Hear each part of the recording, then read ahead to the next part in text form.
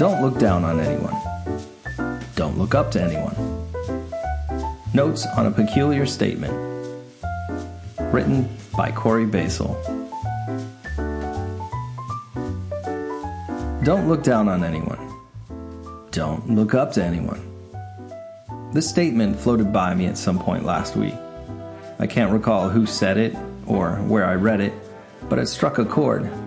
The mind is very good at casting judgment at anyone and anything. For no reason at all, a person will saunter by and your mind will have something to say about the shirt they chose to put on, or the mustache they decided to grow.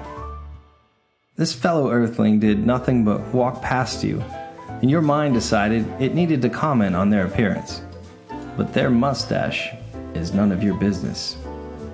We climb all over decisions our friends and family make. We ridicule ourselves for the smallest of errors.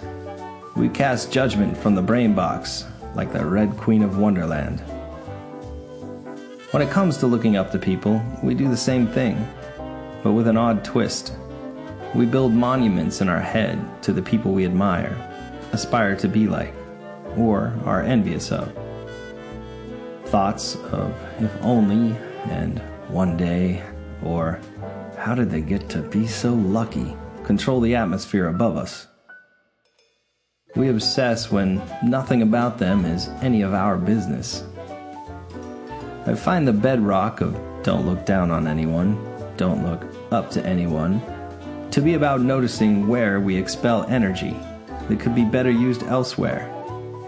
To look down on or up to others is a distraction.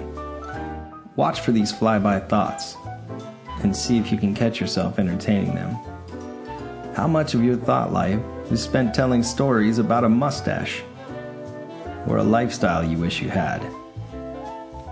Furthermore, what effect do those thoughts have on your mood or day?